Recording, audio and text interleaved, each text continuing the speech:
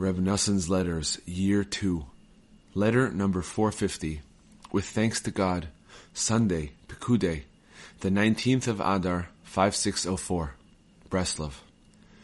Warm greetings to my beloved friend, the learned, illustrious, and distinguished Reb Ephraim, may his light shine, along with his wife and children, may they live. I arrived home safely on Thursday night, the week of Torah reading Tetzaveh.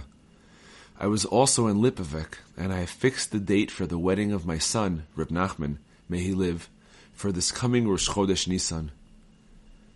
Since then, the days of Purim came in their proper time, and by God's kindness we rejoiced over his salvation. I am extremely busy now preparing myself for the wedding, particularly as it is so close to Pesach. This is why I have told you all this, and you will realize for yourself that you should exert yourself to the fullest for my benefit, and send me whatever you can as quickly as possible. Be sure to let me know what you intend regarding your traveling to Uman for this coming Pesach, and also about your being here as you discussed with me. May God lead you and guide you on paths of righteousness for his name's sake. My daughter-in-law is sick in bed now with a mouth infection, and the suffering is hard to bear. May God soon cure her from heaven. My wife, may she live, also took sick today. And at a time like this, when we have so many preparations to make for the wedding, and so close to Pesach. But everything the compassionate one does, he does for the best. Brachot 60b. Our eyes are lifted to him until he favors us and fulfills the verse, May God Almighty give you compassion, and until he says enough to our troubles.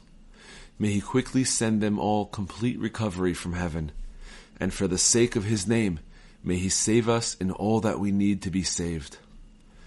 Now too, I have no vitality except from the fact that I merited to escape the trap of opposing the light of the point of truth which radiates throughout all the worlds. What can I give back to God for all the favors he has bestowed upon me?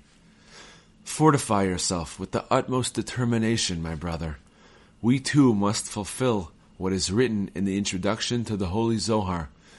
Happy is the person who stands in this world like a mighty pillar in everything. All human bodies are pouches. Happy is he who is a pouch for Torah. Sanhedrin 99b. No matter where a person is or on what level, he still needs to be like a mighty pillar in everything, to never despair of crying out and praying, and to be extremely adamant about every single word of our master, teacher, and Rebbe, the flowing spring, the source of wisdom. For what every person goes through every day of his life of vanity is no light matter. Who knows?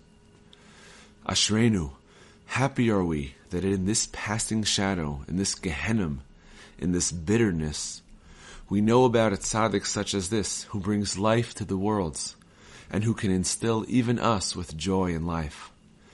God is my hope that everything will be turned into good. Let us be happy and rejoice in his salvation.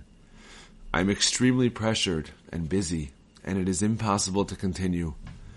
The words of your true friend forever, waiting for your swift response. Noson of Breslov.